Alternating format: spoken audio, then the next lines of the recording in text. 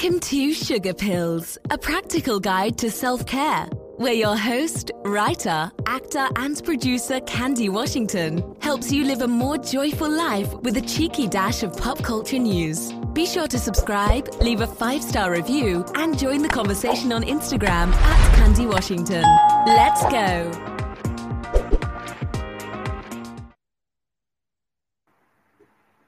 Hey everyone, and welcome back to Sugar Pills, a practical guide to self-care. As always, I'm your girl, Candy Washington, and I am so grateful for this time that I have together with you. So before we dive into today's episode, which I am sure will be a very inspiring and enlightening conversation with Rahama Wright, let's get a little housekeeping done. So if you haven't already, shop the new Love collection. That's right. We have home decor candles and mugs and t-shirts and dresses and hoodies and sweatshirts and everything Love inspired. So head over to candywashington.com or shop in the show notes and description to pick something up for yourself. Also, don't forget to like, subscribe, rate, and review the podcast, or if you're watching on Instagram or on YouTube, also be sure to share with a friend and to send me a tag at Candy Washington of any of your aha moments, and I will be sure to share the love back with you. So now that we've gotten all of our housekeeping out of the way, I am so excited to bring up Rahama Wright for our lively conversation. Hi, Rahama. Welcome. Hi, Candy. Thank you so much for having me. I'm so excited to chat with you. Yes. So for those of you who are joining and you might not be familiar with Rahama's story, she is a social entrepreneur and a leading voice on African women's economic and business development. As the CEO of Shea Yeleen, a vegan shea butter beauty brand, Rahama actively contributes to promoting financial empowerment for women in rural villages in Ghana by delivering training to produce, market, and sell high-quality shea butter. The DC-based company creates pure, unrefined vegan shea butter products in small, handcrafted batches, ethically sourcing from women-owned cooperatives in Ghana. I am already impressed and a little bit fangirling, not gonna lie. Yes, so Shea Yeleen products, if I'm saying that correctly. You are. Yes. Shea Yeleen products are currently distributed online and through select Whole Food markets, Macy's.com, independent natural grocery stores, and MGM Resorts International. And as always, I will have everything linked in the show notes or in the description box, so you can just click and either shop or connect with Rahama as well. So hi, Rahama. Thank you so much for joining us. Candy, thank you so much for having me. I love your show and was very honored that you invited me to come and chat with you and connect with your audience. So thank you. Absolutely. So do you want to tell us a little bit about your journey to being an entrepreneur? How did you get your start? And what's really like your purpose and your passion behind your brand? Yeah, I mean, my journey started in a small rural village in West Africa, in Mali, when I was a Peace Corps volunteer. And I worked at a community health center. And frequently women would come into my health center, but then they would leave unable to buy medicine or pay for their health services, whether it was for themselves or for their children. And so I started researching income generating activities. And that's when I learned about this. I want to show you. Wait, where's the camera? This is the shea seed. Oh, yes! Yeah, yes, I see it. Yeah. I learned about this seed, and it grows exclusively in sub-Saharan Africa. You actually can't find the natural resource anywhere else in this world. Mm-hmm. And women are the harvesters. They're the ones that go out into their communities. So in forests and in the woods, they collect and harvest the shea fruit, bring it into their communities, and then they hand make this incredible product that has been for generations, the lifeblood to how they care for themselves and their families. And so as I started learning about shea butter, its connection to the lives of women in Africa, I saw a huge disconnect between what was happening in these very rural, small villages and what was happening in the international marketplace. So that journey from the shea tree to, a retail shop historically has excluded women in Africa who are at the beginning of the supply chain. Mm-hmm. And so as I started learning and seeing all of these issues, I wanted to do something to change that. And I always say I had no business starting a business. I was in my early 20s. Yeah. I had never taken a business class. I didn't know what a profit and loss statement was. All I knew was that there were these amazing women in these countries that was making this product that had become really popular in mainstream hair and skincare products, yet they were not financially benefiting. That was it. That's all I had. And so that journey has been an up and down roller coaster.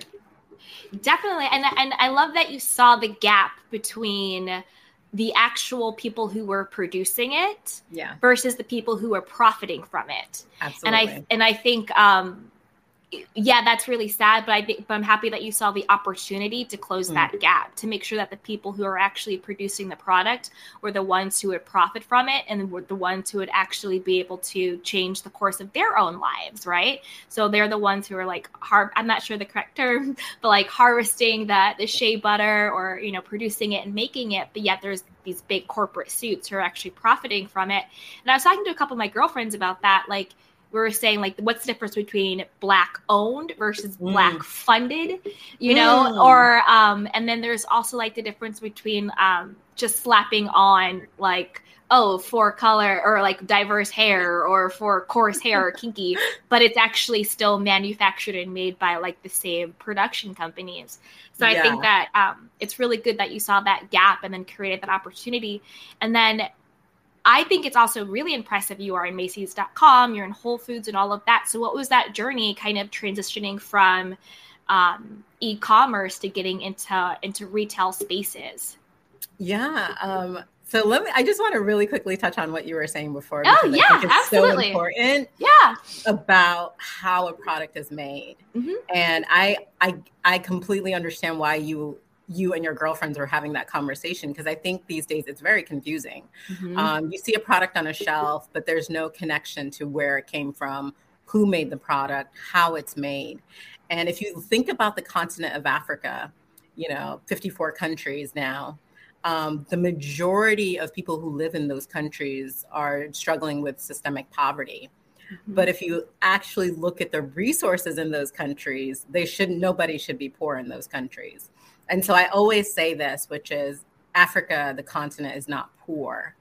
The way resources are exploited and the historical context of the fact that the majority of Africans have been unable to be included. So this is issue around inclusion, to be included in global supply chains that actually benefit them is really the core of the problem.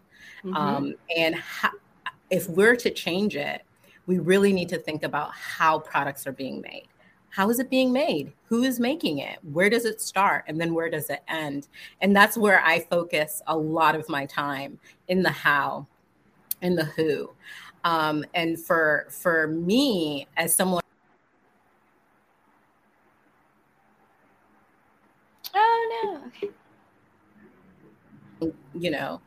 social impact through my business, my focal point as a diaspora is it is our responsibility to change what historically has made a lot of people in Africa put into a position of disadvantage. Mm-hmm. And so, my roots and the fact that I'm connected to these communities is part of the reason why I work so hard on the business. And to get back to your question, wait. I think this is a meatier conversation. So I have a couple questions about that, and then we can get to that retail e-commerce part. Okay. So to that end, do the women, do they have a percentage in the business? Do they have ownership? Do they have stock, or do they make a certain percentage of the profits? And then also, when it comes to that disparity between the actual producers versus the people who are profiting, is it more like other nations like the United States or the UK or other nations that coming to Africa and taking the resources and then not, providing back to the people? Or is it, African officials or how they do business and they allow that sort of, I don't know what the word is, exporting, and then they're not actually giving it back to the people who make it. So like, what does that look like? Like, why does that gap exist? Yeah. Excellent questions. And I will start with how the supply chain is structured. Okay. And then I'll talk a little bit about how Shailene is different. And then I'll end with the impact in the lives of the women that we work with. Perfect. So when I showed you this seed, even though it comes from Africa, so roughly 21 countries, there are approximately 16 million women across those countries that are part of the supply chain. The majority of what leaves the continent of Africa is raw material. So that seed I showed you. Gotcha. And the actual value addition of turning that seed into a product that is usable is not happening in these countries. Instead, it's happening, to your point, in the UK, it's happening in Asia, it's happening in other places. And that lack of value addition, that lack of being able to industrialize the process, right, for the community, the local communities, is part of the problem, because they sell the seeds for pennies. It's just, you're making nothing from it. Right. But if I, Candy, give you a bar of soap, you can use that, right? Yeah. If I give you some lotion, you can use that. So that's the value part, the actual adding of the value. And that's what we focus on with our communities, because the women in our cooperatives that we work with, when they're able to access the tools, the resources to manufacture and create a value-added product, that's moving them from pennies to dollars.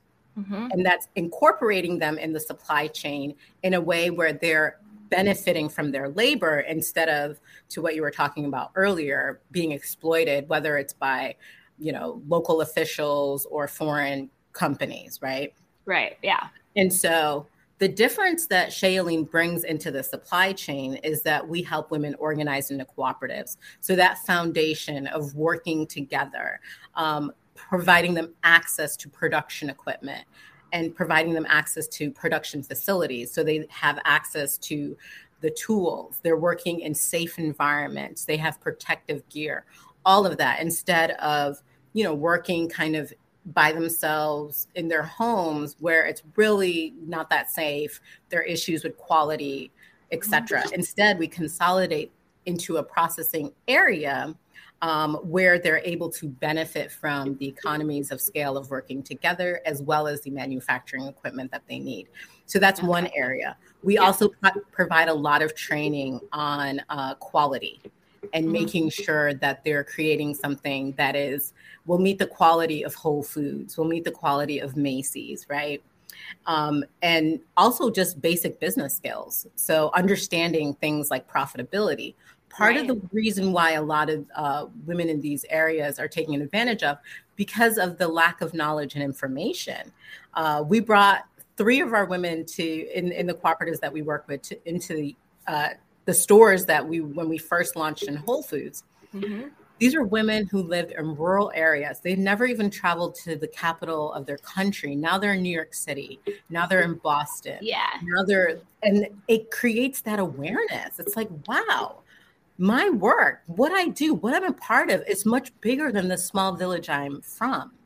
Yeah. And that exposure and that transparency and giving them access to a market that historically has not incorporated them is also really beneficial to them now being able to understand what the value of their work is and the value of their product. Yes. And so this leads me to my final point is, how do these women benefit?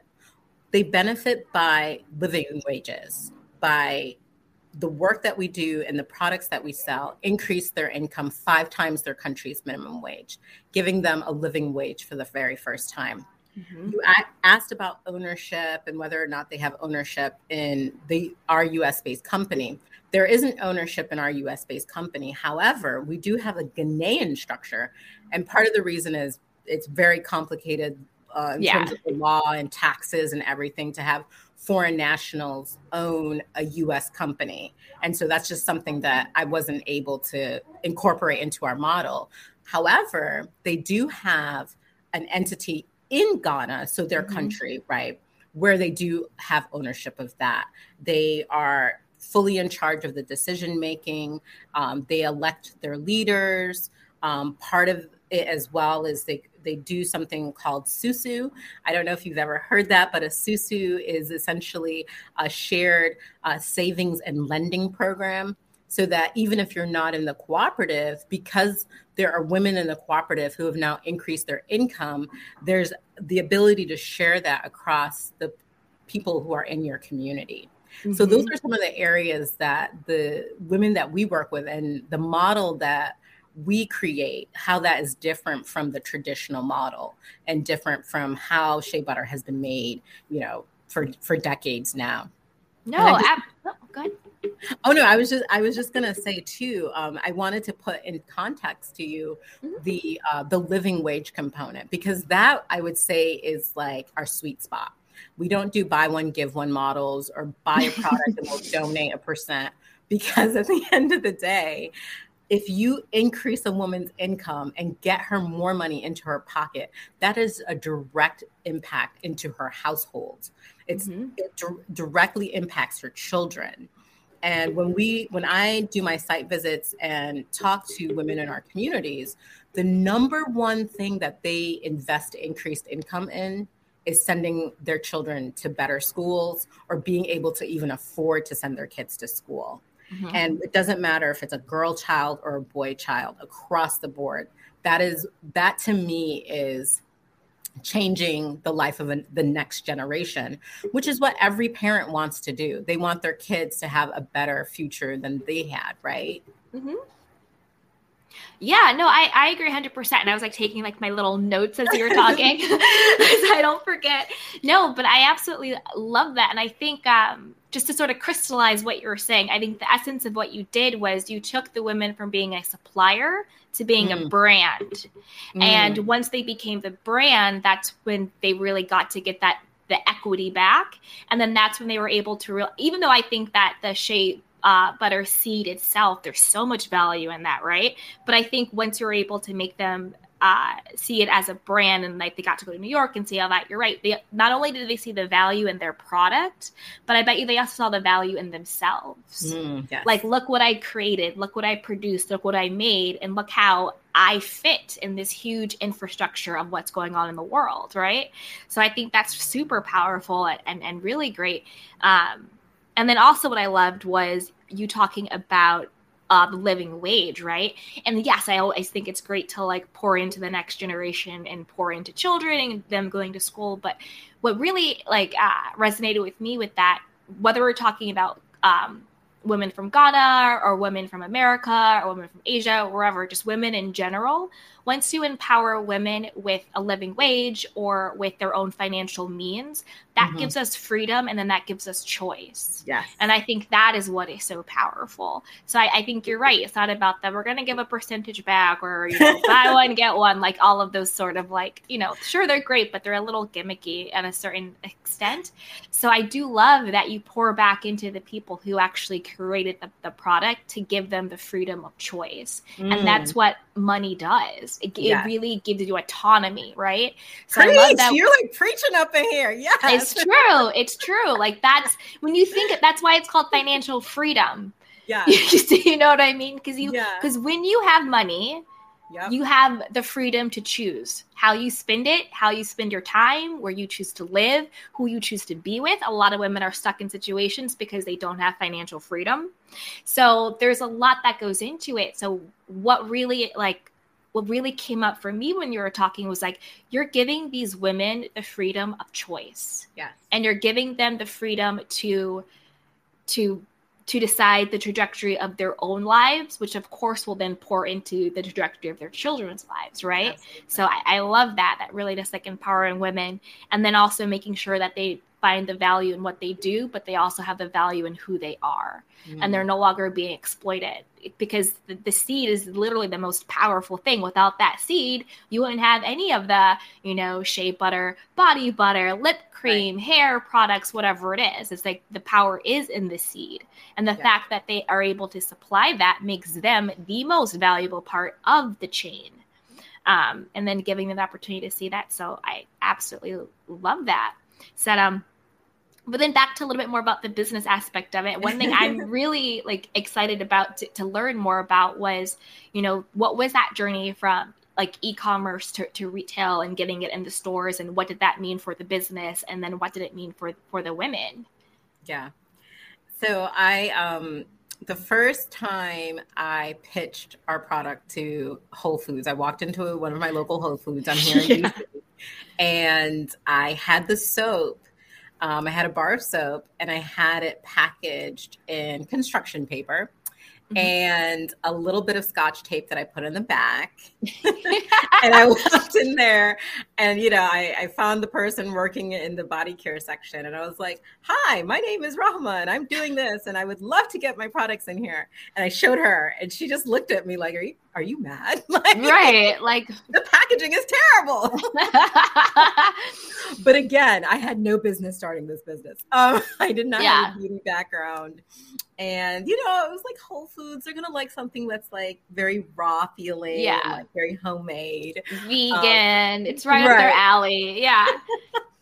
But no, I had a lot of work to do. She was very kind to me. I had a lot of work to do. I love it. Yeah, she was very kind. She gave me some tips, and she was like, you definitely need to improve your packaging. And then maybe a year and a half later, I learned about this program called, it was Youth Trade. And it was a program that Whole Foods was launching through their North Atlantic region. And it was a program to support the next generation of conscious capitalists. And so John Mackey, the co-founder of Whole Foods, his whole business philosophy is that capitalism can be conscious. You just don't need to make profit by all means. You can make profit and also do good. And so they wanted to bring and create a pipeline of companies that had that same philosophy. And so I applied to the program, and essentially what the program did was it got you in the door, right? You still had to like do the work, but it at least put you in touch with the people that you needed to speak with to get an opportunity, and they could say yay or nay. And I got into the program. I pitched it to the regional buyer. Her name was Emma, and she loved it, but she was like, you still need to tweak a few things. My packaging had improved, but I still needed to And she, gave me a couple of hours of her time and just like gave me some pointers, pointed me in the right direction. And that kind of created this journey of me figuring out what I would need to do to get into retail. I actually didn't really have a huge online presence. Right now with COVID-19, I've been looking more at our e-commerce and our digital, but because I was going through this program and it took up a lot of time, effort, and, one woman shop, I really didn't have the bandwidth to like figure out retail and also e-commerce. And so I just went with it. I went with retail, and that was in 2014. We launched it was like 6 or 7 stores. And then by that spring, we were in 20. And then from there, we moved from one region to another region. And then we brought, our women to like tour the stores with me, which was a trip, like a huge trip. We literally I got a rental car because I didn't have a car at the time. I got a rental car, picked them up from the airport. And for like 21 days, we were just on the road, going from store to store to store. And it was so funny because it was interesting to see them experiencing America in the same way I experienced Mali when I was a Peace Corps volunteer. And they would ask me questions like, why do Americans like ice in their water? What is refreshing? Yeah. And they're like, it's too cold. They were always like, don't put ice in my water. I just want it room temperature.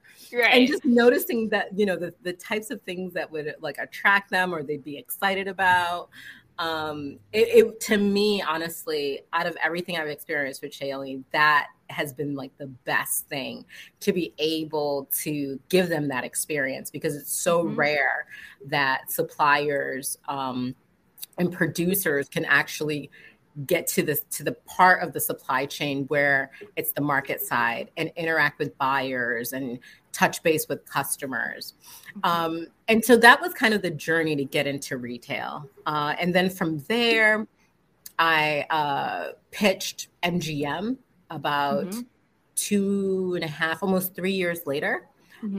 They were opening up a location outside of DC, and they were building a spa, and they were looking for products to put in their spa and also use in their spa. Yeah. And so I went there was like an open call to like meet the procurement team. And so I went and I like pitched and gave samples, and then I didn't hear anything for months, but I kept like every couple of weeks I would like send a note. Hi, just wanted to check back in. Hello. And so for your listeners and your audience who are just like thinking to themselves, oh, you know, I want to get a product into retail. The advice I would give to them is make sure your packaging is legit and, you know, you have great packaging. And then also understand that it's something that is not going to happen overnight. But it's really important to just figure out who you need to talk to and then build as much as you can a relationship with that person. The procurement director, for example, at MGM, he took my products and then he was like, let me see if my wife likes these products. And so he gave them to his wife. She loved the products. And then he was like, my wife loves the products. I'll introduce you to the spa director. And so she introduced me to the spa director. Yeah. And then I will never forget when the spa director confirmed a meeting with me. I went to the meeting with like little samples of scents because they said they wanted to like experience different scents outside of our core. We were going to create like a custom line for them. Oh, that's And great. it was like the most DIY like thing I've ever done. I literally had like these little tiny containers and like vials of scents. Yeah. And I just sat there like, and I was like, here's- so. I love it. But they loved it. And they're like, we would love to work with you. And, you know, to this day, of course, with COVID-19, that really impacted that side of the business. But to this day, I still have really great relationships with all of them. I love that. And then once everything settles with, you know, COVID and everything, it'll get back on the upkeep.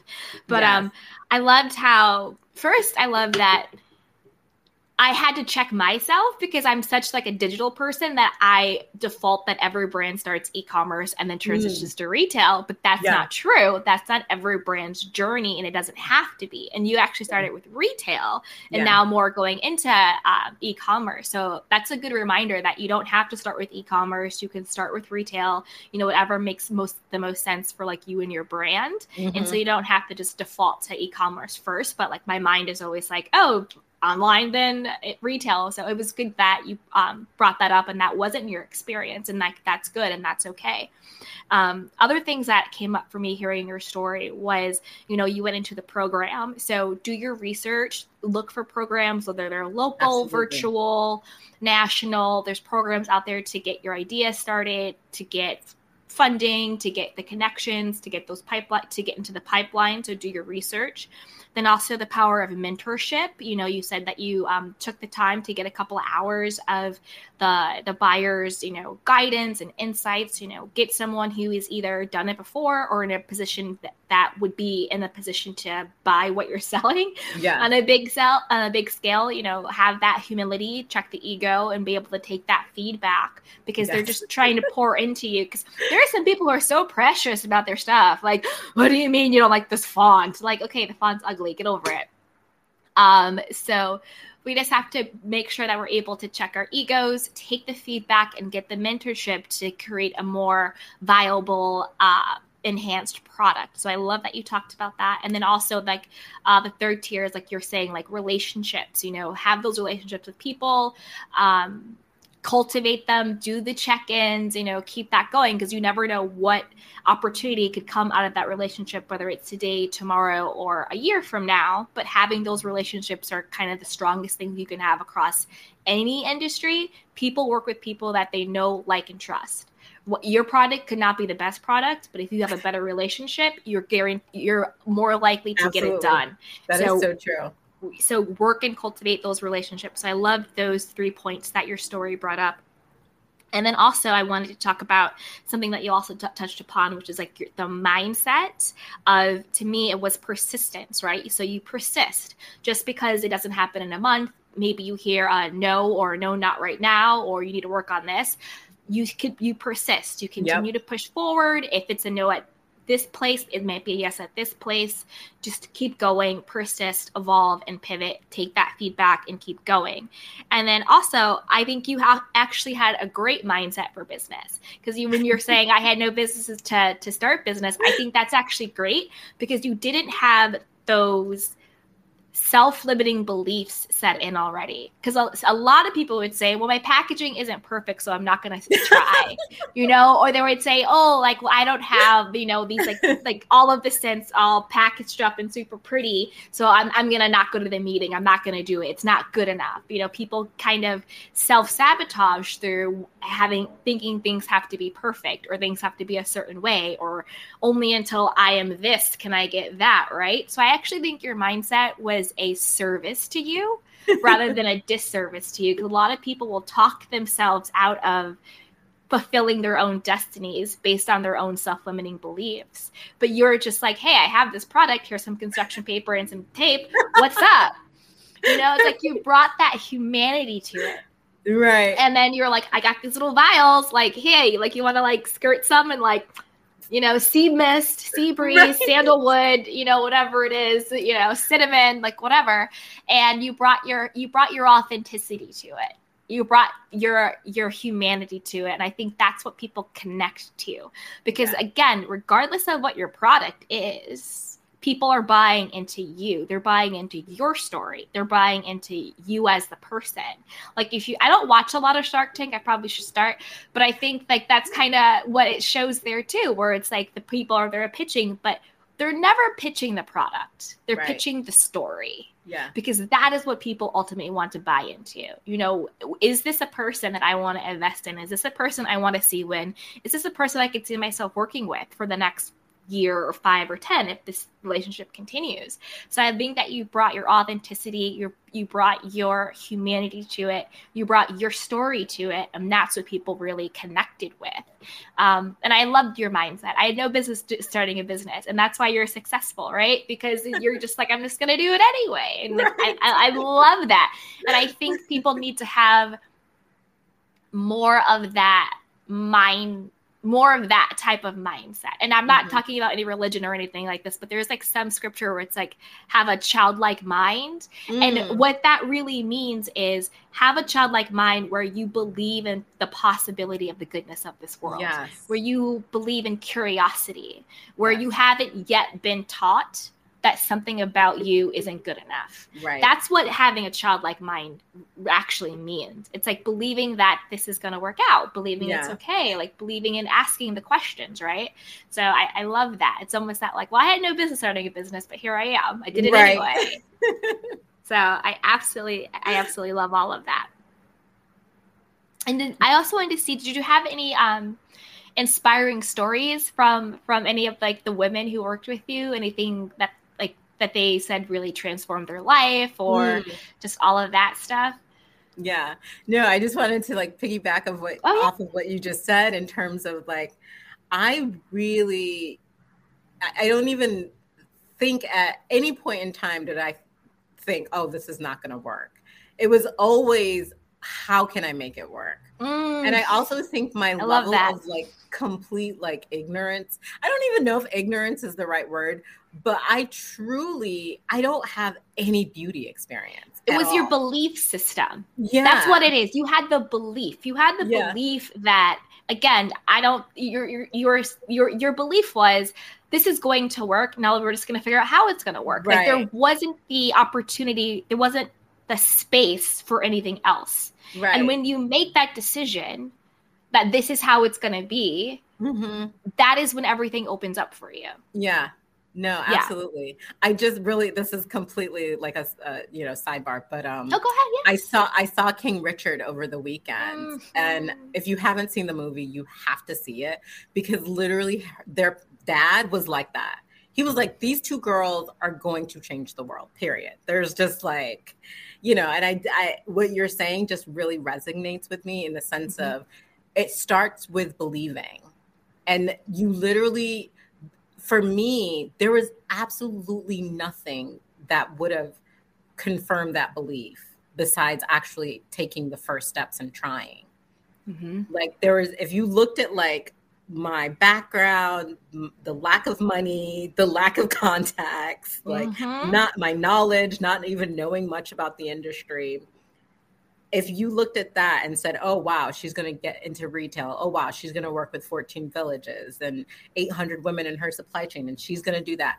You would have been like, that's crazy. That's just not going to happen. And I think what you were saying before that, limiting belief, if you can't overcome that, it's going to be hard to overcome the other things, because the journey of entrepreneurship is so difficult. And for me, it actually has been a spiritual practice and part of my spiritual practice. Oh, and girl. Yes. Take it there. 'Cause it has been, because to believe in something that you can't physically see, like at times, it's faith. That is faith. That is faith. That is what faith is. Yes, exactly. The belief in things unseen. That is exactly what it is. Yeah. And so, but in the same way, at least in my journey, what I've come to understand about faith, it literally is a process of, you don't know how strong your faith is unless it's tested. And it won't be tested unless you're trying for something.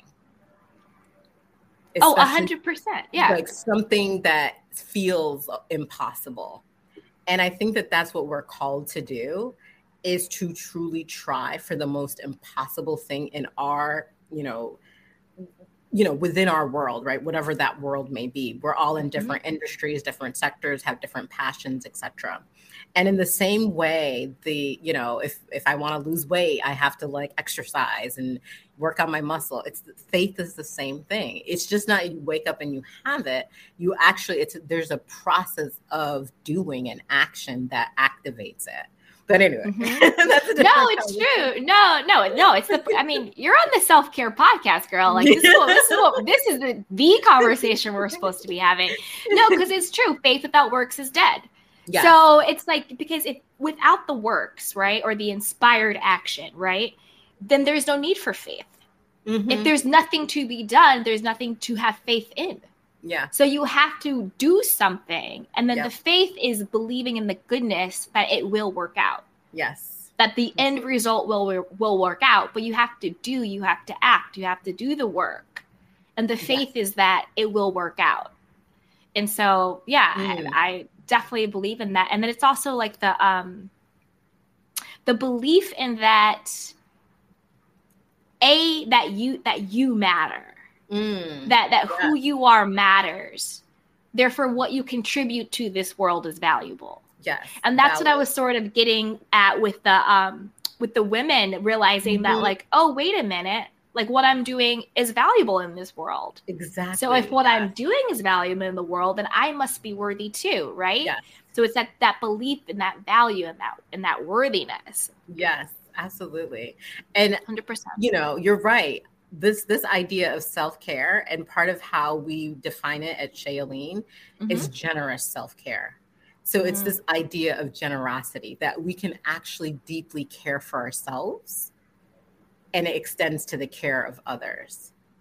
And so the types of products that we use, the types of things that we engage in to take care of us, can also have this ripple effect of caring for our community members and caring for others in the world. And that's the practice that I'm hoping our brand will be able to help other people tap into. Yes, it is. It's 100%. And you're exactly right. Like, until you take care of yourself fully, you can't actually take care of anybody else. It's sort of like when people who have like codependent personalities or people pleasers or caretakers, they get so depleted within themselves, thinking they're taking care of everybody else, but then they end up resenting or being, spread too thin or all of that stuff, because you have to fill your own cup up first. What is in your cup is for you. What flows over is for everybody else. The overflow is for you. What's inside my cup is for me. Yeah. So you have to fill your own cup up. You have to take care of yourself first. And then from that place of being full, then you are able to give. Yes. So what you're saying is exactly right. And that's sort of how I am. We also talk a lot about the difference between self-love and self-care, because sometimes they get conflated. And to me, I think self-love to me is just, what is your relationship to yourself? Is it compassionate? Is it forgiving? Is it graceful? Is it loving? Like, it's really just cultivating a compassionate, loving, graceful, self-forgiving relationship with you, making yourself your best friend. And then self-care is the practices and the tools that we do to cultivate that relationship. Like having, your Shea Lean products and taking that time to, lather up and connect with your body and yourself and like smell the Shea and know that you're actually, that your dollars are going to help another woman be more empowered. So not only you're taking care of yourself, but you're also empowering another woman. So it all goes into that. It's the intentionality behind it. And that's what I also love about your brand and your company. It's so intentional. Like your brand is purposeful in like an actual concrete specific way, not sort of these like our corporate responsibility. It's like, get out of here with that, right? I don't want to hear your boilerplate. Like, how are you actually affecting change in the lives that actually matter, right? Yeah.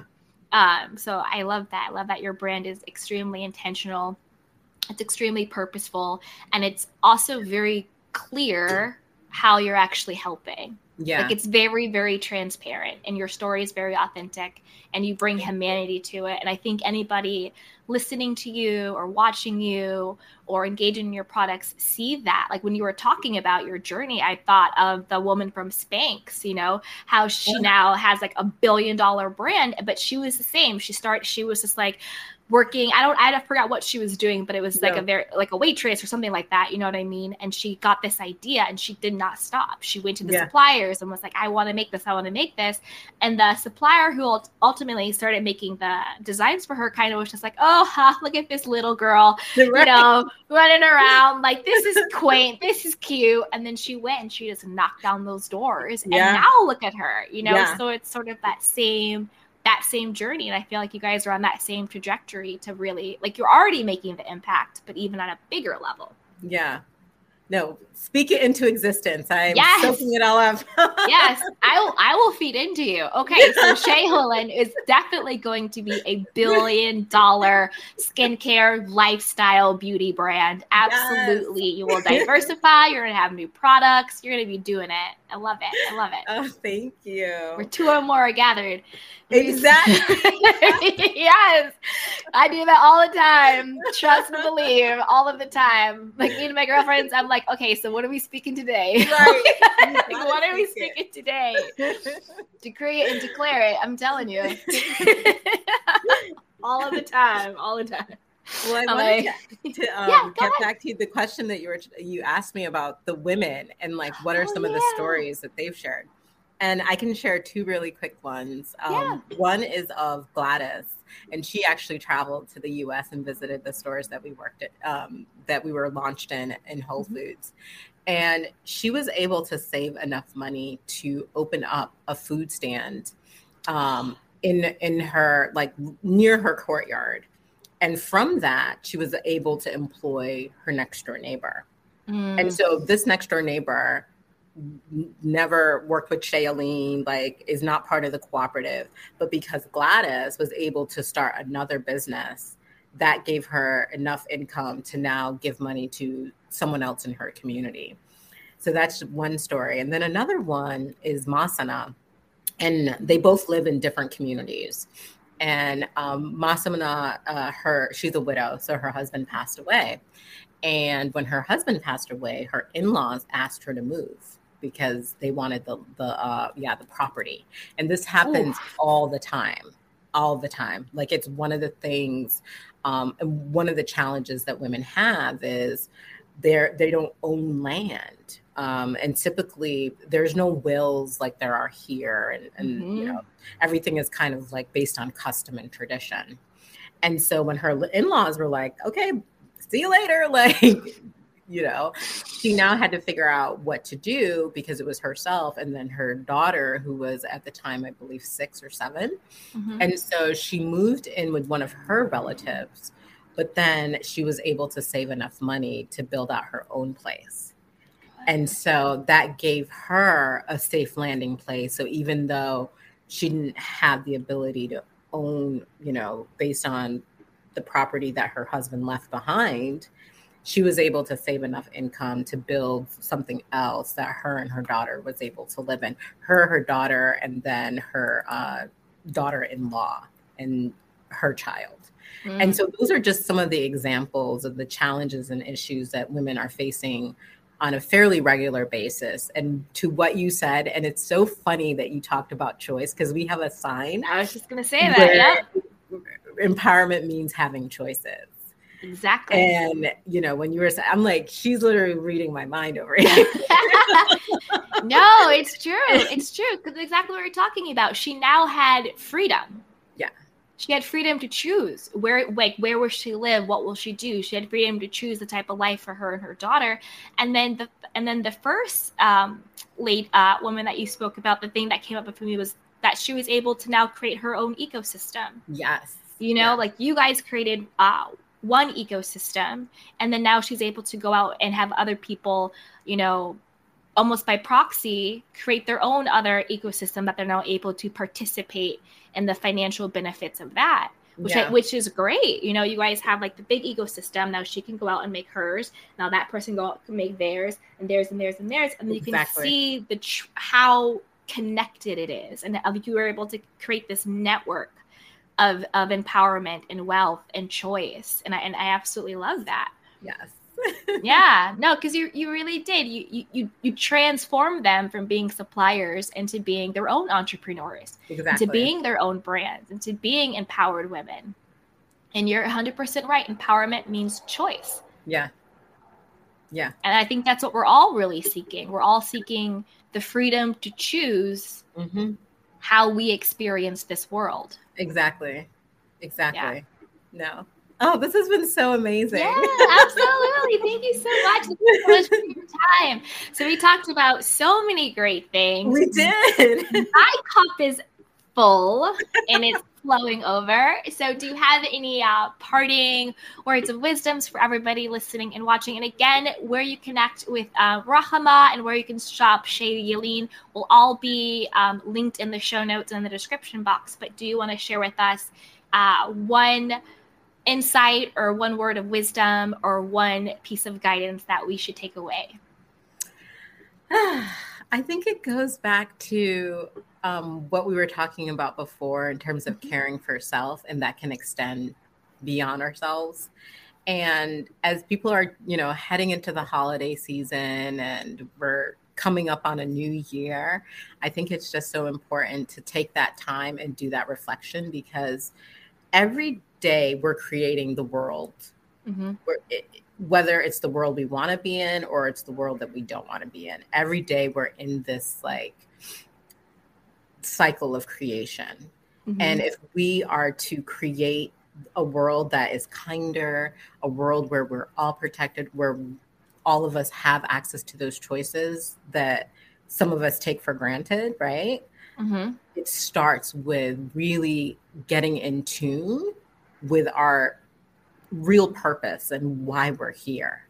Because I think that when we tap into that, the only option is creating a better world. Absolutely.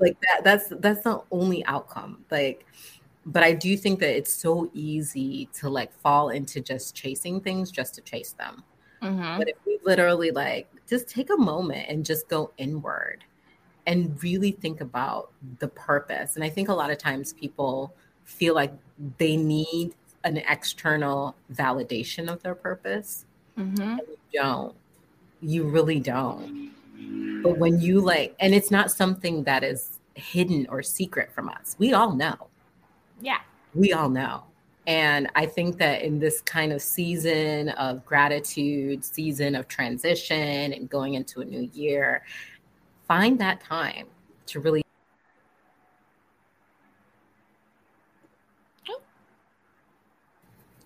Yeah, okay. Oh, I don't know if I got lost. I was just saying. Just for a second, but you're good now. Find that time to really tap into to that purpose and to whatever it is inside that you already know is there. 100%. Oh, I love that. And I would say the last thing that what I really loved from our conversation is that making your individual life better through the work that you do is enough. You know, I loved how you were like, we're not going to do like, percentage to this and buy one, get one and give away and all that stuff.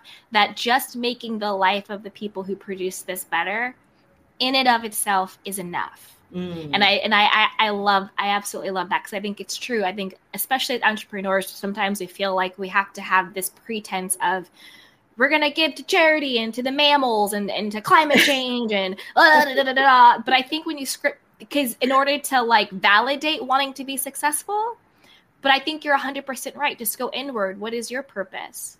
And making this life better is enough. And then that will inherently make the next life you touch better too. So I absolutely love that. Thank you for that affirmation. Thank you. Absolutely. Yes. Thank you for being authentic and transparent, because I think once people are honest about things, then it gives other people permission to be honest too. Yeah. And I totally believe that. If I'm making my life better in an authentic way, I will inherently make the next person's life I touch better. Yes. But knowing that making my life better is enough in and of itself, that gives me authentic power to show up fully in my life. And that is impactful. Absolutely. Again, preaching. Preaching. Well, thank you so much, Rahama, and for everybody watching. Yes, and for everybody watching and listening, be sure to go into our show notes, click where you can support, connect, shop, and buy and share. So thank you so much, everyone. Again, always subscribe to the podcast, subscribe to the YouTube channel, give us a rate and review, head over to Instagram at Candy Washington, give me a follow, shoot me a DM, tag us with any of your aha moments, and I'll be sure to show you some love. And don't forget to share this, because your journey to love and self-worth is always better with a friend. It's always better with some support. So until next time, be well, take care of yourself and each other. Bye.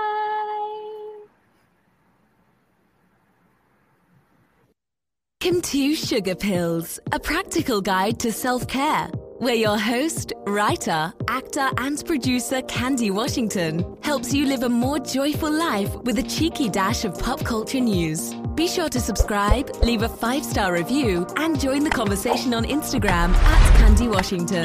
Let's go.